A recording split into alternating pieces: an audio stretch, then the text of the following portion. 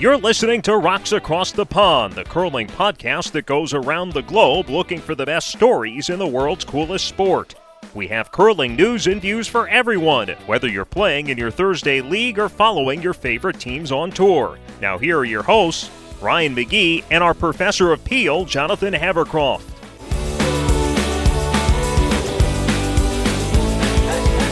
Unless you do it. You know what? You do it. You do it. Hey, everybody, it's Jonathan Havercroft from Rocks Across the Pond. And with me, as always, is my guest from Richmond, Virginia, Ryan McGee. I'm a guest now, huh? I guess you're my co-host. We're going to break down live results from the Euro B Pool LSD Session 6. So, Ryan, this is breaking news. At 235 centimeters cumulative is Belarus, but Russia drew 58.8. So Russia gets the hammer. What do you take away from that, Ryan? We have lost what little listeners we had. They're gone. They're never coming back. It's over. Are you saying we should focus on bigger events in the world of curling? I would rather you tell me about your plane trip to the United States. Not even your trip to the United States, just the experience on the plane. Then discuss the last stone draw rankings at the B pool at Euros. All right. I can answer that. Okay. Tell me about how was your trip? How was flying internationally in the year of our Lord COVID-19? It is weird. So first of all, you've got to get tests. Mm-hmm. It's actually pretty easy to get a test in England. It is very, very hard to get a COVID test in the US if you don't have health insurance. Jonathan, it's very hard to get a COVID test if you have health insurance. Yeah. So my friend who came with me, she was from Italy, and she actually needed a test to board her flight. I didn't, because England's way of doing it is they test you upon re-entry. And then if you're positive, you have to isolate. If you're negative, you're released. But Italy, you have to test to board. Oh, man. The only place you could find a test was at the student health clinic at UMass campus, because they do free tests for college students. Yeah. And she sweet-talked them into letting her do one. They didn't care, so... But we went to like CVS, we went to Walgreens, we went to the urgent care, and they're like, nope. So that part was weird. Part two that's very funny is you have to have all your documents to check in. And so checking in is like, and as you imagine, everyone on the flight has to show their documents. They got to get checked. So it's like a 90-minute check-in process because like people in front of you won't have their stuff together. But then when you get to the border, so I was already at the border. I thought they were going to check everything. The guy's like, just wave me on through. So they don't care. The government border control doesn't care. They make the airlines do it. Thing number 3 that's really weird.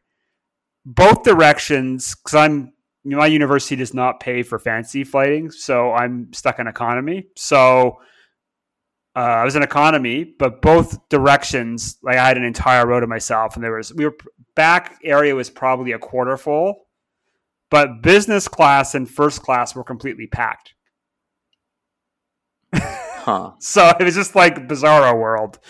And then weird thing number 4 is I got a rental car, and my rental car cost me more than my transatlantic flight ticket. So renting a car for 5 days right now costs more than flying from London to Boston. I do believe that because they're really short on rental cars. I'm surprised you got one. It was a hassle anyway, but it's like anything in this world. You can get whatever you want as long as you're willing to pay the price, right? Mm-hmm. Yeah. So how was Amherst, Massachusetts? I was not able to make it up for the Williams-Amherst game. Were you able to make it to the Williams-Amherst game? I did not. I was at a reception at my conference. It was fun. Was the conference at Amherst College or at UMass?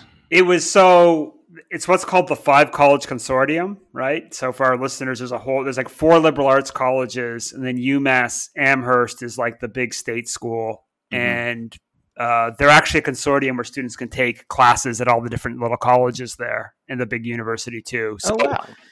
it was physically at UMass Amherst because they've got the large area. They have like a giant auditorium and place for meals, and they have a hotel. So basically everything was there, but it was co-hosted by the consortium. Okay. I stayed in a Comfort Inn. Awesome. Exciting. In case you were wondering if professors are rich, there's your answer. They're not. We fly economy and we stay at the Comfort Inn. The moral of the story is drop out of school early. I mean, that's the world is run by C students. Exactly. Have you been able to watch any curling? A bit. So we could talk about, because this kind of builds on our last episode where Ryan spent an hour ranting about streaming options, and yeah, go listen to that one. It was fun. I got to actually talk about one of the things I'm passionate about other than curling. So, and then we also I got to rant about the only other thing that I am passionate about in this world, Virginia Tech football. I got to do that when we did our show with Sean and Scott Graham of Game of Stones. Go check out their podcast. We did a show with them where we previewed the Euros and the Canadian Olympic trials and made our picks for those as part of our annual bad beer bet with Sean and Scott. So whoever has the worst picks in those two events has to drink the beer of the other podcast's choosing. So go check out Sean and Scott at Game of Stones, and then check out Game of Stones, their Facebook page. They're going to be doing what they call Zoom stacking every night during the Canadian Olympic trials, and you might see Jonathan and I's beautiful faces a few times during that. But yeah, that'll be fun, and hopefully I'll actually be able to see some of the games because we have not had very good luck in the United States watching the Canadian Olympic trials so far. That's definitely a talking point for us here today. So let's start with that. So what's your experience been? Well, the first game, I mean, I never saw it. It sat there and said, your event is about to start for like 2 hours. I occasionally checked on it and then gave up. That was the first draw, which was a women's draw. And then the second draw, which was the first draw for the men at the Canadian Olympic trials. I didn't watch because Virginia Tech was playing at the time, but I think that it came through. And then this morning, we are recording this on Sunday, November 21st. This morning, I was able to see the second half of Homan versus McCarville at the Canadian Olympic trials, the second draw on the women's side. After the first half of the game was spent with that same "your event is about to begin" screen. So not a good start to the Olympic trials for the folks at ESPN3.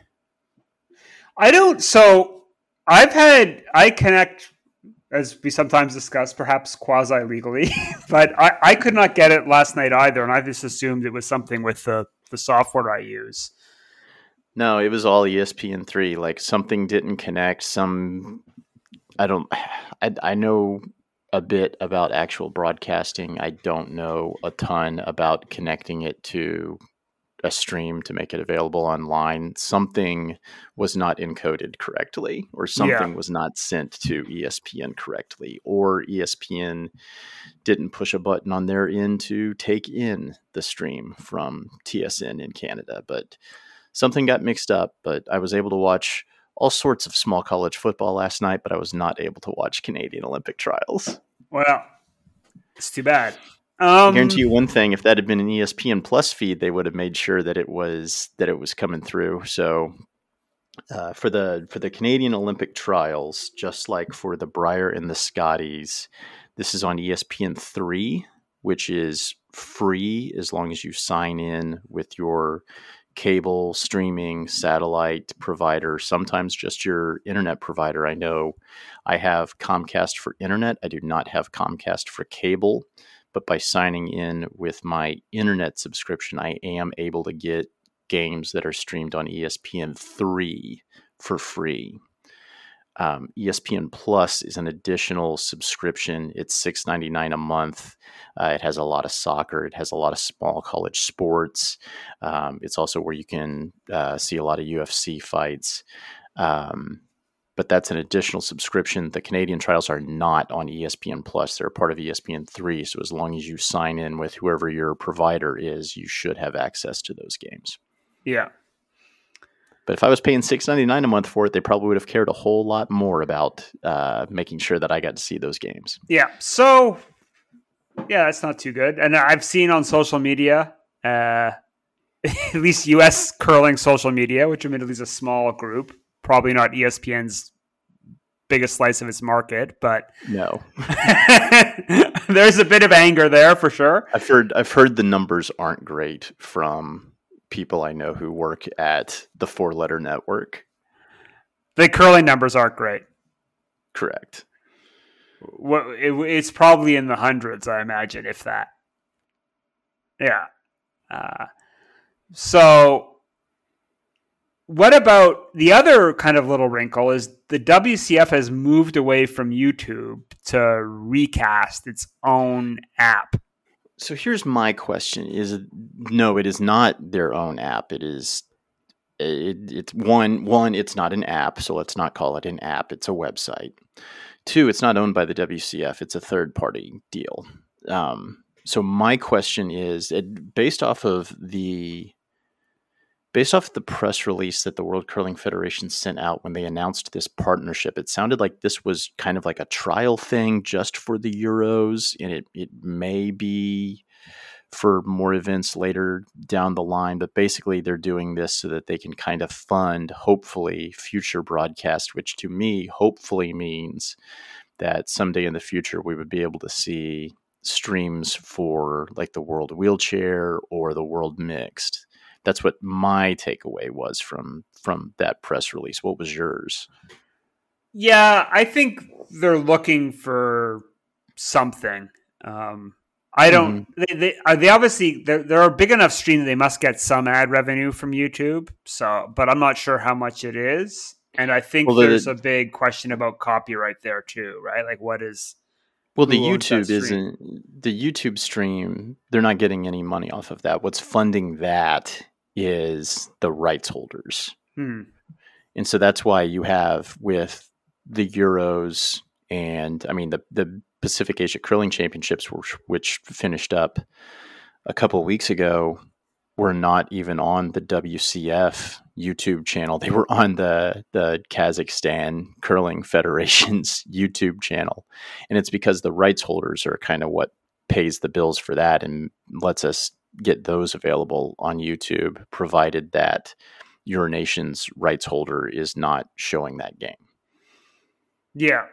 So I imagine the rights for the Euros aren't great. I know you said Eurosport shows a decent number of games, but not this year that I can see, to be honest. So I don't know what's happened there. Maybe they've lost the rights. I'll have to go check. I haven't really. Eurosport doesn't really exist anymore. They've been folded in with Discovery, which is really invested heavily in Olympic sport streaming in Europe. So it's it's now kind of branded as Discovery Sports, and it's part of the Discovery network of channels. In fact, last year, in several countries in Europe, World Curling Championships were available on Discovery Plus. Yeah. So I'm not quite sure at the moment. Like here, it's just random where curling pops up, and I don't get much notice for it, and I usually pick it up from social media. So it's usually, if it's a British curling thing, sometimes it'll pop up on BBC. They've got their own streaming thing called the iPlayer, and that plays a lot of, less mainstream sports, let's put it that way. And then Eurosport I get, but as you said, it's kind of right now it's a very weird thing. So during the Summer Olympics, because Eurosport was the primary rights holder, it expanded to 9 channels. They would have a different channel basically for each discipline at the Olympics. So you have an athletics channel, pentathlon channel, modern pentathlon, horse. They have a horse channel if you're into dressage. I know Ryan's a big dressage fan. Love it. And, so you could watch whatever you wanted. So I'm hoping that comes back for the Winter Olympics so I can just stay glued to the curling channel and then just watch that 24/7.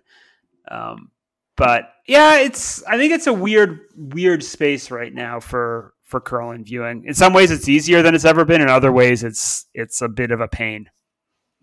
Yeah, you have to know where to look. You have to be willing to go find it in a lot of cases, as it was with Recast app. But there's a lot of games at Euros. So here in the US, there's a decent number of games being shown on the Olympics, on Olympics.com or the Olympics app.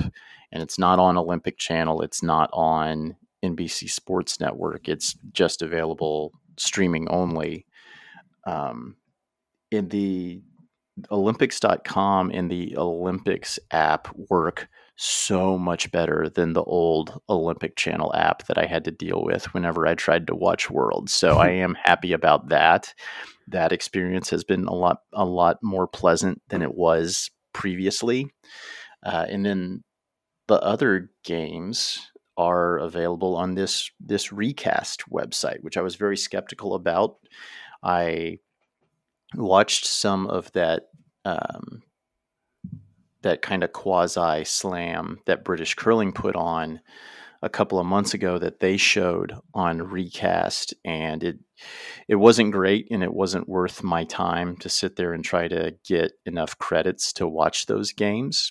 So what's interesting about this Recast website is each game is worth a certain number of credits. And for the Euros, each game is you have to spend 50 credits to watch a game on this Recast website.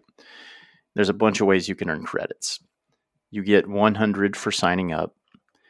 You can watch ads that are worth anywhere between 10 and 50 credits to earn credits. So very quickly, I was able to watch enough ads to get me enough credits for an additional 4 games. Or you can earn credits by referring people through a link that you have to sign up for this website. Someone used my referral link and I got 6 credits for it. So awesome.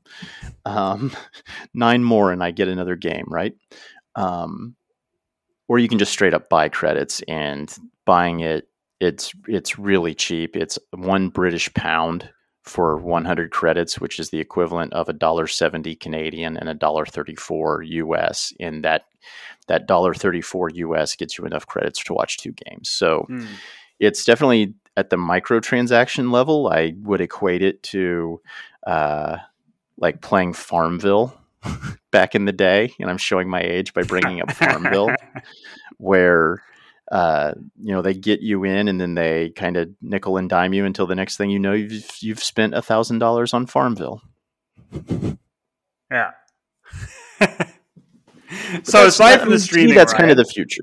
To me, that's kind of the future of probably what it's going to have to be for curling. Is they figure out the price point that gets the most people in, that still makes them money. And in this case, 67 cents American for a game. Yeah.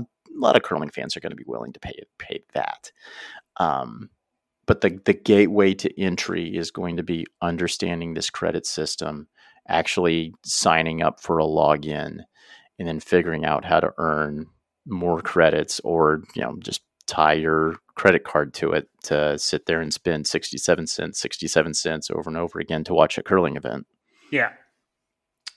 It's a heck of a lot better system than it is for trying to watch the Grand Slams in the U.S., that's for sure, because I'm sure as heck not spending the amount of money that they are charging to watch the Grand Slams here. I've talked about this ad nauseum on this podcast, and I'm sure a lot of people are sick and tired of hearing me talk about it. But if you charged me just $2 per game rather than the amount of money that they charge, sure, I'd watch GSOC games. I think what's going to happen is, you'll have these pay-per-view. To me, it's a little bit like how music was 20 years ago, where you could buy a song for 99 cents at the iTunes store, and then eventually it became a subscription. That there's coming out of the pandemic, there's about 4 or 5 of these services that are, there's like the Stadium one that Jerry Gertz is doing. There's curling.com, which seems tied to Stu Sells. I don't know who owns what. Got this recast thing. British Curling's doing its thing. My hunch is that you'll see a consolidation pretty quickly, and then you'll move from pay-per-view to like subscription. Yep. Well, right? That would be. Yeah, I mean, I pay $7 a month for ESPN Plus so I can watch colleges that you've never heard of play football and to watch the Bundesliga. So, I mean, I'd probably pay $4 or $5 a month for something like that. Definitely. No, I'd pay $5 a season, but I'm cheap, so. I actually think most curlers are cheap too. So anyway, well, it also depends on what events are being shown, right? Yeah, I'm not. I don't know how. Like you and I are pretty deep in the curling fandom world. Like I'll pay for slams, season of champions, WCF events, no problem. I am not paying for the Penticton Toaster spiel. Like if that's up on YouTube and there's an interesting team, I may watch for the lulz, but I expect the number of people that are going to pay to watch that is pretty small. But would you pay $0.25 to watch a game you were interested in at the Penticton Toaster Spiel? Yes. I mean, if there's like there are on YouTube some funny ones, and I would totally, I mean, and it may not even be like a big name thing. Like if it was you and Mark playing in an arena event and it was like, it's Saturday afternoon, nothing else is going on, for the lulz, I would watch your game.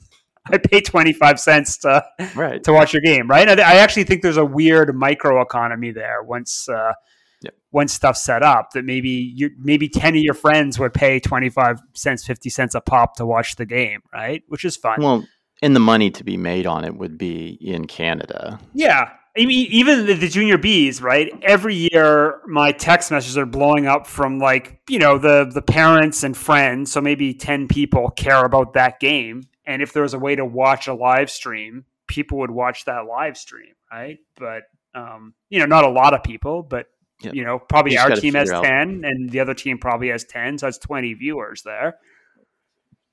You just got to figure out how to price it, because honestly, you would charge more to watch kind of a regular season World Curling Tour or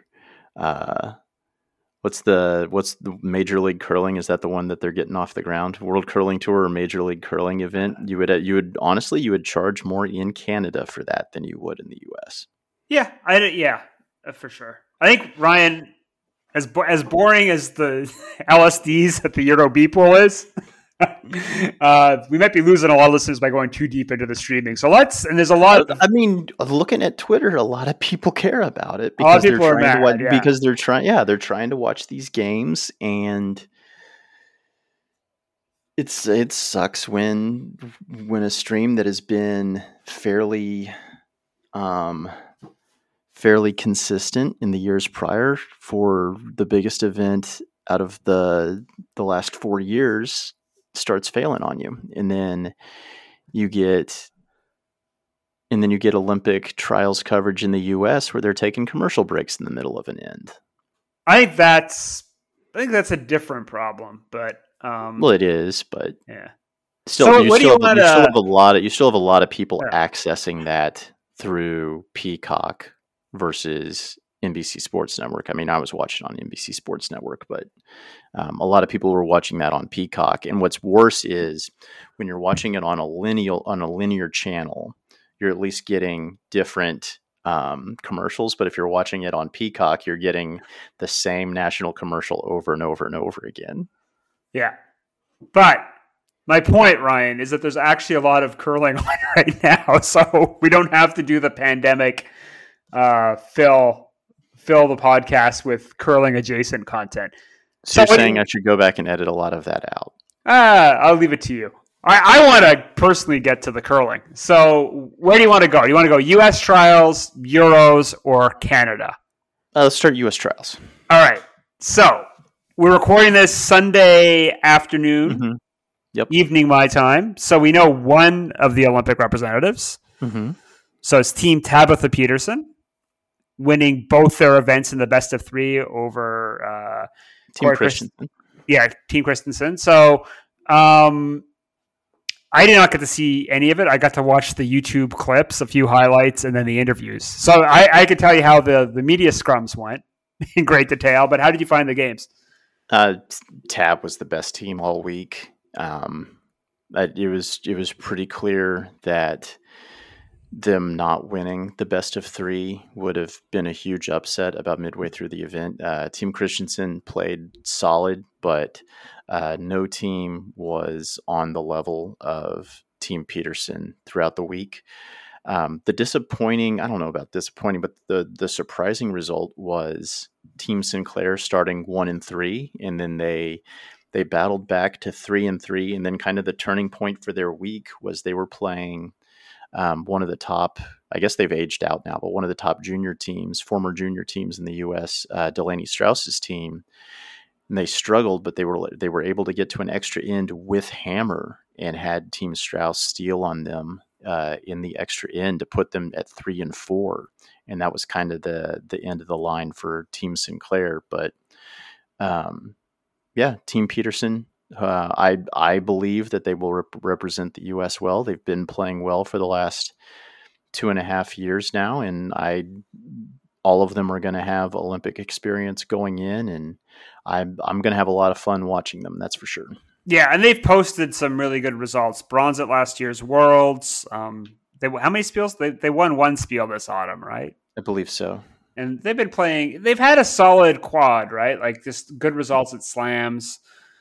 So yeah, they might be if you're kind of picking a U.S. team to medal, that's probably because the U.S. hasn't qualified in mixed doubles yet. That's probably the more likely one, I'd say, of the three disciplines, right? I mean, we've got the defending gold champion on the men's side has not been eliminated yet. Not yet, but he is. So he's going to the third and final deciding game. Tonight against the Young Bucks.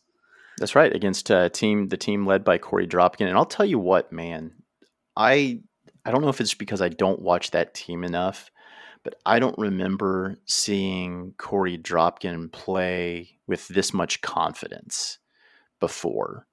Like, and it doesn't matter who he's up against. He's playing very confident curling. You can see it on his face. You can see it when he interacts with his teammates. His confidence level is through the roof, and it's allowed him to play a little bit freer. And I don't know. I liked the aggressiveness that they showed in game 2. They had a chance he had a shot in the 6th end that basically would have sent him to the Olympics. It was a tough slash double. You had 2 Team Schuster stones that were the counters, and he had a tough slash double. But if he made it, he was going to get 4, and that was going to be the end of the game. He missed it to give up 2, and I think he was playing a little bit aggressive there because he knew the best of 3 format, him winning game 1, he kind of had Sunday night in his back pocket where I can be aggressive and I can end this right here. But if I don't, it's not the end. I can come back tomorrow and try to seal this again. Yeah, that's not a bad gamble. You've got a shot for 4, right? At that level, if you've got a shot for 4, you almost have to take it, right? And I think you'll see this a lot with elite teams. The scoreboard may look a lot worse than it is because they wait for a moment in the game where they can take a shot like that. And they know at that level you're getting 1 or 2 chances like that a game. Well, yeah, and then Team Schuster took advantage of their opportunities later in the game because I've watched Team Schuster for 12 years now, and in every Team Schuster game, there will be a chance where they can score a bundle, and there will be a chance where they have the chance to have a bundle scored on them. And it's what happens in those 2 moments that kind of decide what happens in Team Schuster games. It's one of the reasons they're so fun to watch. Yeah, that's how John's always played. That's how he's always going to play, right?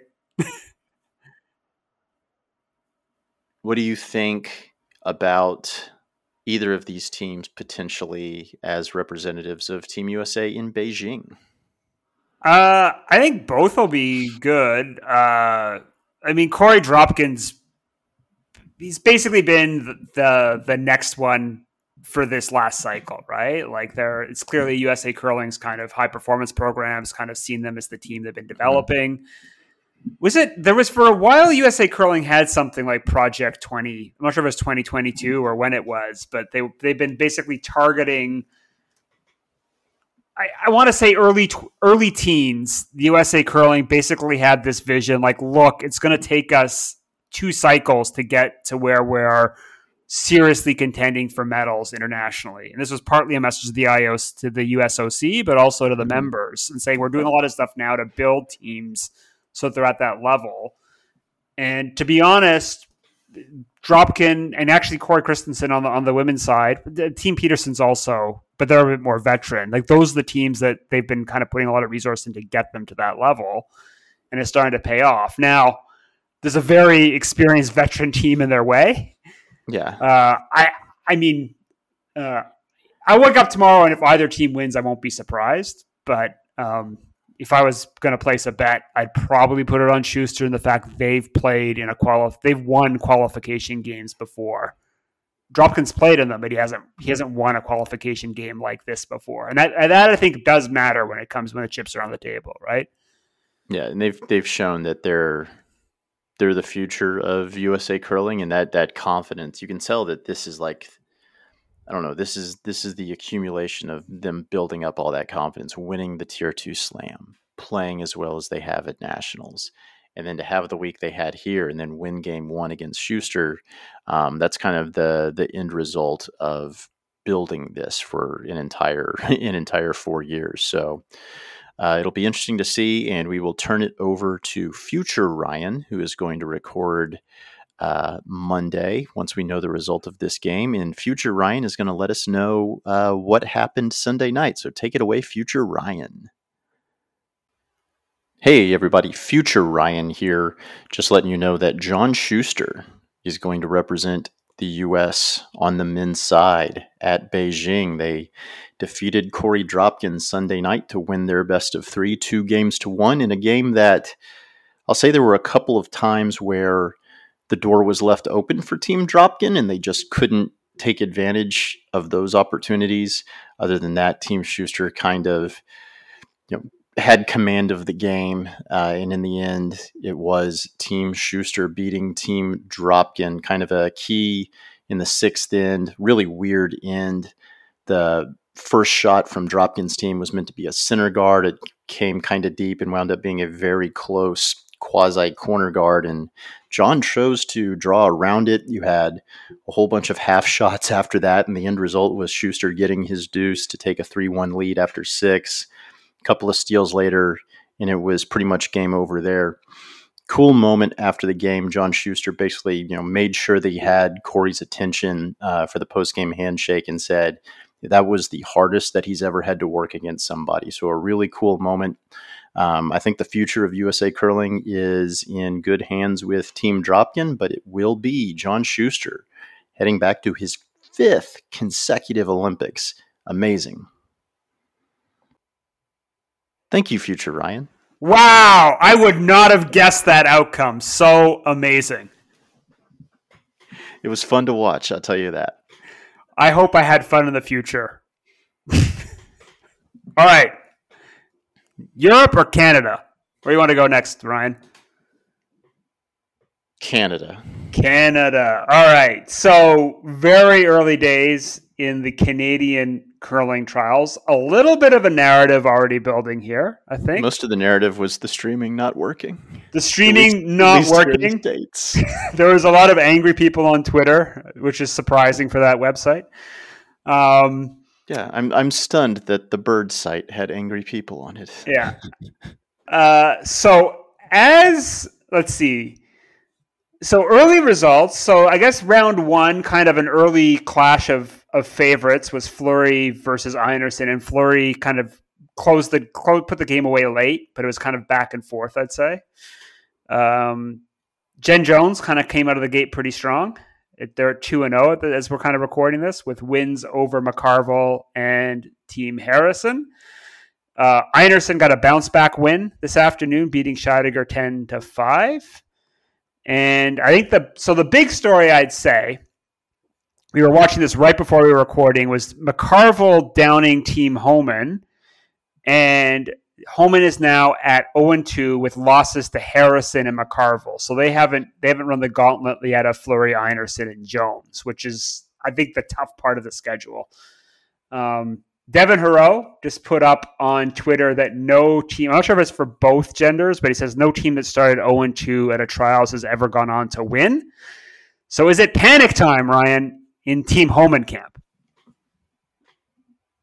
Maybe a little, because 4 losses, you're probably not playing in the playoffs. 4 losses, you're toast. There's no way. Yeah. Yeah. 3 losses, you're probably at least in a tiebreaker. You're in the bubble there. So mathematically, anything more than 2 losses, if 3 teams qualify for the playoff, you could be eliminated, right? So the rule of thumb for those who, haven't done a lot of curling tournament math, it's basically number of teams in the playoffs minus 1 is the number of losses you can afford to safely be in the playoffs, to guarantee yourself something. 3 losses is, based off of what we've seen so far and the fact that Team Anderson already has a loss, it would not surprise me if you had a gaggle of teams at 3 losses at the end. Yeah. I guess there's 2 questions. So question 1 is Homan could totally just go 6-0 now, right? It seemed to me, watching that game, and this is a very classic Team Homan problem. They tend to lose early in the week. Scotty's also if they're going to lose, you're going to get them early. And if you're actually going to catch them in a curling game, you're going to catch them early. Once they're a bit of Homan's always been kind of a front runner, right? Like kind of get a lead in the game and then just put the team away. Mm-hmm. Not necessarily the best kind of come from behind team. Like I think Jones has always been better at she could just kind of win from any position sort of thing. But once Homan gets going, they just kind of are notorious for just tearing through fields. It looked to me like they're struggling a bit with the ice, that their stones were running a bit straight. And there's kind of, you'll hear on the broadcast the Homan release. They throw like a very poppy release. They kind of set it out a lot. And once they find that stone tracks really straight or floats back a bit, but once they find the spot on the stone where to put the Homan release, the Homan release, that's when they kind of start. That's when you start seeing the doubles and the run backs and the triples all start to fall. So the question is, can they figure out where to ice the Homan release by game 3? What are your thoughts? Well, they have, man, there's no hiding now, honestly. They played Team Rock. They played Team Rock tonight, and then I hate to just list off a schedule because it's boring, but after Team Rock, it's Fleury, Walker, Jones, Anderson, Scheidegger. It's the Olympic trials. There's no hiding anywhere. They're gonna drop one more. And I think that you're going to have a gaggle of teams at 5-3 because of how kind of even this is. And you've got the teams that I thought were a ton better than the rest of the field. One of those teams has 2 losses and one of them has 1 already. Yeah, to me, I think if I'm Einarson, I'm not worried about losing to Fleury, right? Like I would be, no. In their mindsets, probably we got to go 2-1 against Fleury, Jones, and Homan, and then run the field against everyone else. That's probably, they're not going to say it to the media, but that's probably their thought process. Homan's basically now got to run the table of those big 4. The one little bit of breathing space, I think if Rock tonight, it's kind of a bit of a pressure game, but I don't know what their lifetime record is against Rock. I imagine it's pretty strong in favor of Team Homan. But that's if you're going to get a bounce back game, now's the time to do it, is against Rock, to try and get your kind of problem sorted out, if you will, because the next part of that schedule is just, they're going to know by the time they get to Scheidegger if they got a shot or not, basically. Oh, yeah. Yeah. I don't know. Any other surprises, really, from the early results? I mean, the men's side, we got one draw, so I don't think there's anything to draw from that. But not really on the men's side. Not really in terms of results. Botcher lost, but it was to what? It was to Gushu, right? Yeah.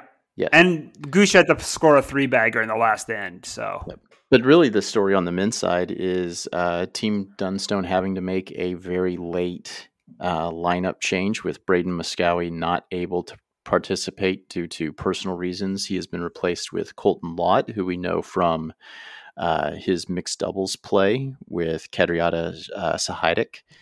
So that, I mean, and they've started 0-1.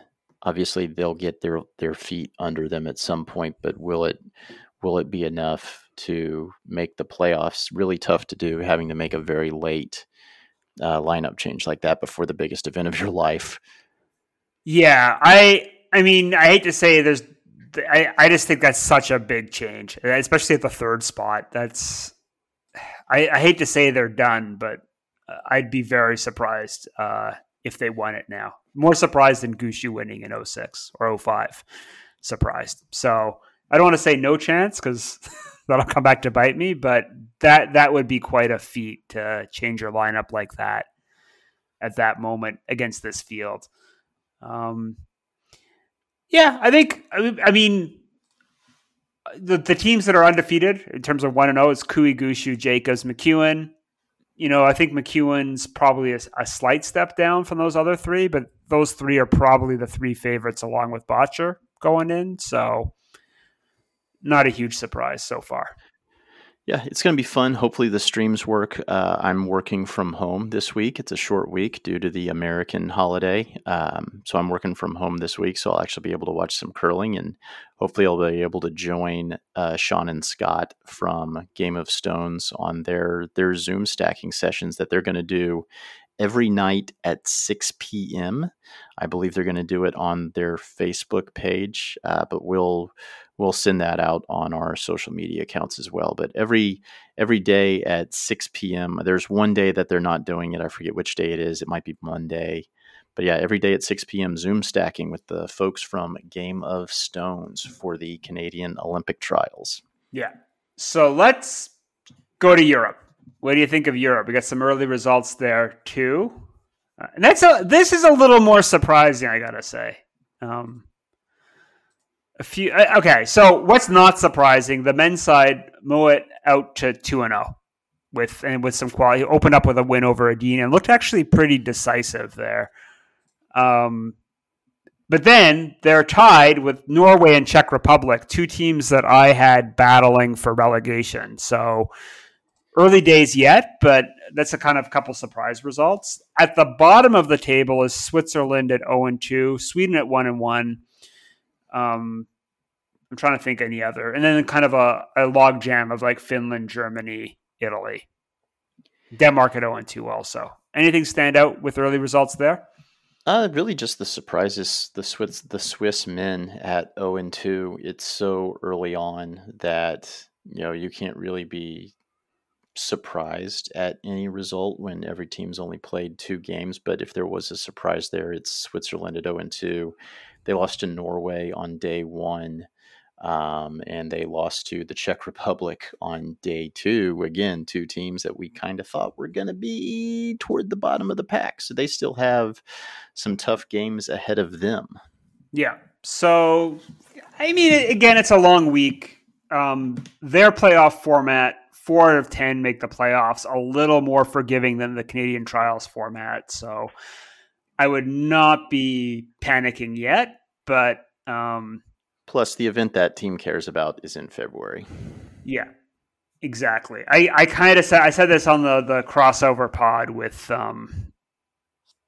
Sean, that this to me strikes me as a trap tournament for a lot of the European teams. Like if you've already punched your ticket to the Olympics, as Switzerland, Scotland, and Sweden have, it might be a little harder to get motivated for this event. That aside from a world qualification, not much hinges on this.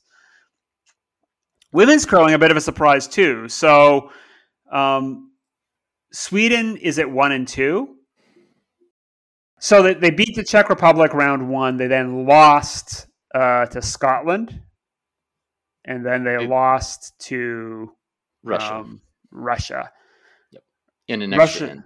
Yeah. That was fun too. That was the recast cutaway as that game was going to the extra. So that was fun. Everyone's having a great weekend in Streamland for So I don't know. I wouldn't be super panicked there either. I think if there's any early story, it's how strong Team Muirhead's playing. That's Team awesome, Scotland. isn't it? Yeah. It's like, and Sean said this on our crossover pod with them, but like it's so much fun when Eve Muirhead is in FU mode, as he called it, and early results are she's doing that, so it is super fun to watch. Yeah, so that makes it interesting, I think, because they've kind of not had the best quad. They've done a lineup change again, so it was an experiment, right, to see if this kind of 9-person selected down to 5 would work, but early results look good at the Euros. What can you tell us about the B pool? I see the English men are 2-0 and the English women are 3-0. So Team England, a combined 5-0 in the B pool. What do you think of that? That's pretty good. Who have they played? I don't know. It's the B pool, man. I'm just... I didn't see that the women had won knows. their third game. It's tough to get the results up from this. I think Russia on the men's side is going to roll through. It's just a higher level. But I also, as I said in the crossover pod, a lot of the teams that are representing their countries there are not the normal teams that represent the countries. So that... Well, and one of the reasons for that, and that kind of bleeds into the last thing I wanted to talk about, is you have a decent number of the skips that I recognize from previous B pool and even European A pool events scheduled to participate in the mixed doubles competition at the Olympic qualifier, which begins on December 5th. So and that includes with Estonia, Marie Kaldvi, formerly Marie Turman. She is not skipping the Estonian team in the A pool. It's her sister Lisa skipping that team. And it's because Marie is playing starting December 5th for a spot in the mixed doubles competition at the Olympics. Yeah. So I think that's one of the reasons for that. Yeah. I think it's kind of a weird year and also maybe countries can't do both. They can't do both the, they can't do both this event plus the Olympic qualification event. And so maybe countries that have an Olympic qualification event spot, maybe they're putting their energy into that rather than this. Mm-hmm. So there's a lot of factors like that at play too.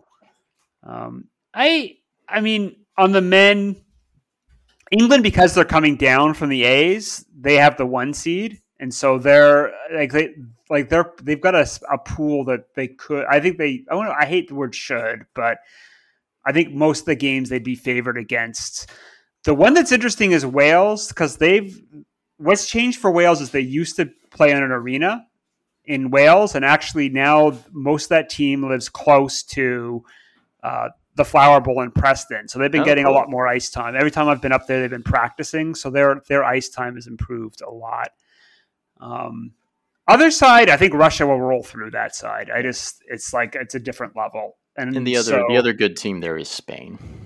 Spain is very solid too. So I think probably Russia, Spain, England, Wales. I could see Turkey doing some damage, but some of the other countries I wouldn't really don't want to name them, but I'd say probably not. So that's my analysis midweek.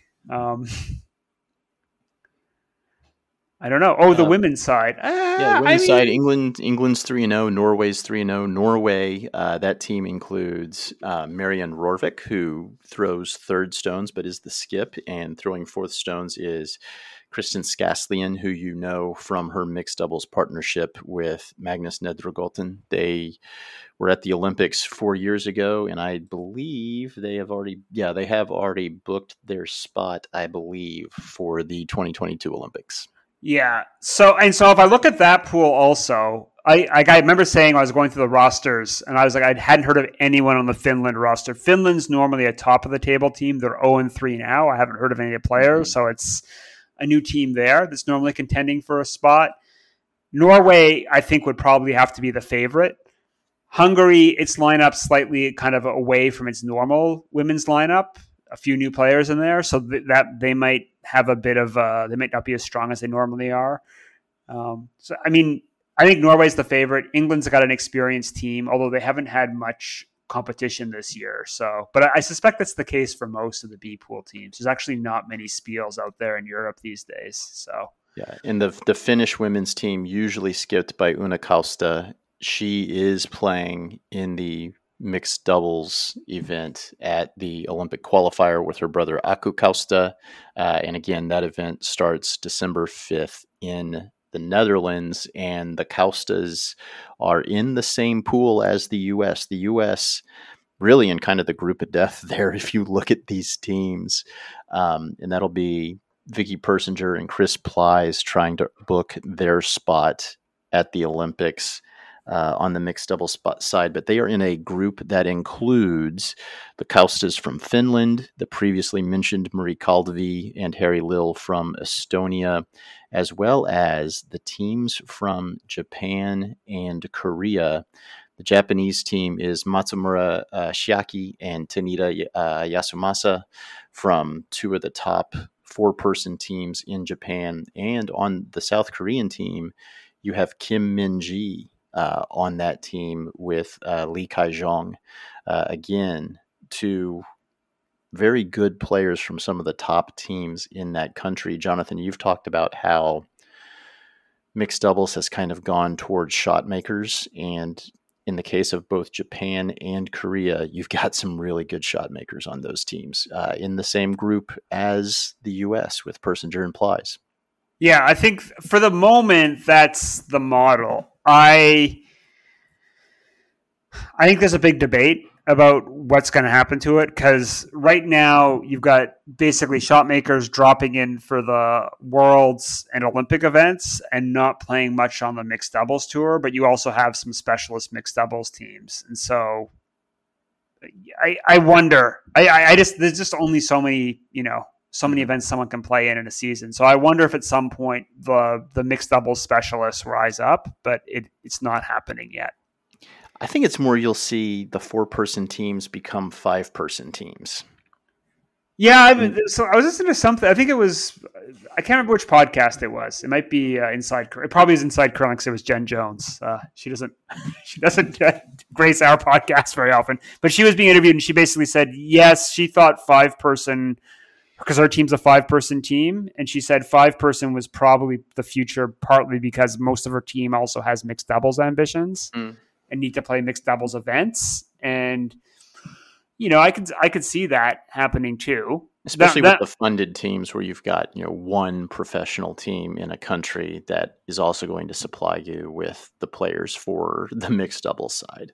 Yeah. So that's one way that it could happen, right? And so maybe that's the next round of consolidation is you were talking about how like a lot of teams now are just consolidated. There may be 3 teams collapsed into one, or like Einarson was 4 skips collapsed into a super team.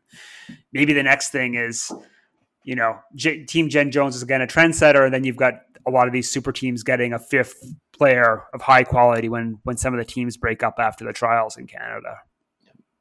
Yeah, so for the Olympic qualifier, you've got 14 mixed doubles teams battling for only 2 spots at the Olympics on both when the men and the women get underway later in the week, I believe on December 10th, and we'll talk about those 2 events on a later show.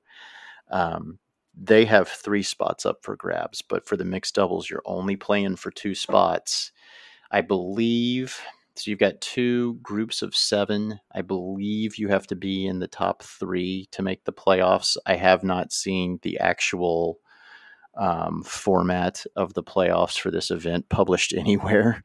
but I believe you have to be in the top 3 in your group. So it's going to be tough for the U.S. with Korea, Japan, Estonia, and Finland in that group. Those are all really solid teams.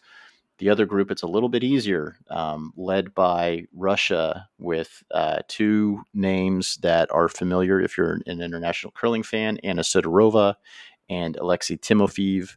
They've skipped top Russian teams in the past, and they're playing together to get Russia into the Olympics. But they're in a group with one of my kind of favorite teams, and they've been out on tour lately. They were able to get away from their country, which is kind of tough to do these days in Australia. They have pretty strict quarantine guidelines for leaving and returning to that country. But Tali Gill and Dean Hewitt have been playing very well on the mixed doubles tour. They've been getting a lot of games in leading up to this event.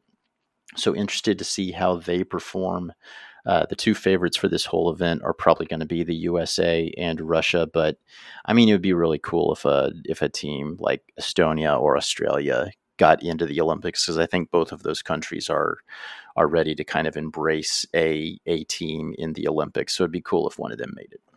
Yeah, mixed doubles is a wacky enough format that there's a lot more upsets in it. So that makes it possible. And B, like the pandemic's just thrown a wrench into the normal team preparation. Mm-hmm. So that might give an Australia a bit more of a chance than they normally would have going into an event like this. And it's good to hear they've been playing the tour in North America they've been playing, or? I think they've been all over the place. I think they've been mostly in North America. I think they've been in Europe too. But yeah, I've seen on Instagram that they've been playing a lot, and they've been doing really well. That's really good to see. So hopefully it works out for them. All right, Ryan, anything else? I still haven't thrown a rock since March of 2020. Wow. And I was feeling bad about how little curling I was getting in, and I still managed to. I'm going curling in 2 weekends again up in Sterling. Hopefully I'll get to do something. All right, I might actually get to curl on the NCA ice. I'll let you know if that happens.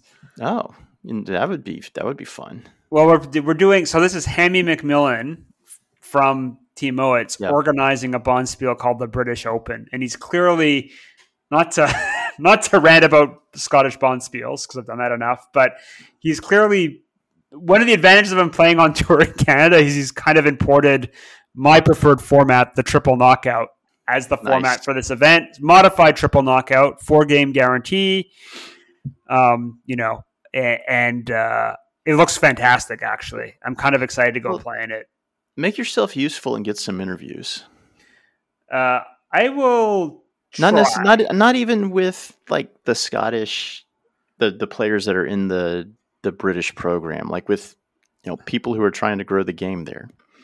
All right, I'll see what I can round up. And if anyone from Scotland's listening and they got a story for us, drop us a line, or drop me a line, or bump into me at Sterling. That'd be good too. Find Jonathan in Sterling. You'll be able to tell by the beard, and make him interview you. Make himself useful while he's in Sterling. Yeah, that'll be a great interview. All right, so I guess that's it for now. Yeah. I got a lot of curling to try to stream. All right, so Ryan will go play around with more streaming apps so you can spend half an hour next week ranting about streaming to you. This is now a streaming podcast. All right. Thank you for listening to Rocks Across the Pond, a curling podcast. If you enjoyed this show, we ask you to please leave a review or tell a friend about us. Your referrals to friends and family are the greatest compliment we can receive and is what allows our show to grow and share our love of this great game. You can find all of our past shows and blog posts at rocksacrossthepond.com. If you have a question or comment, you can reach us at rocksacrossthepond@gmail.com or find us on Twitter, Facebook, and Instagram. Thank you again for taking the time to listen to us, and we will talk to you again real soon.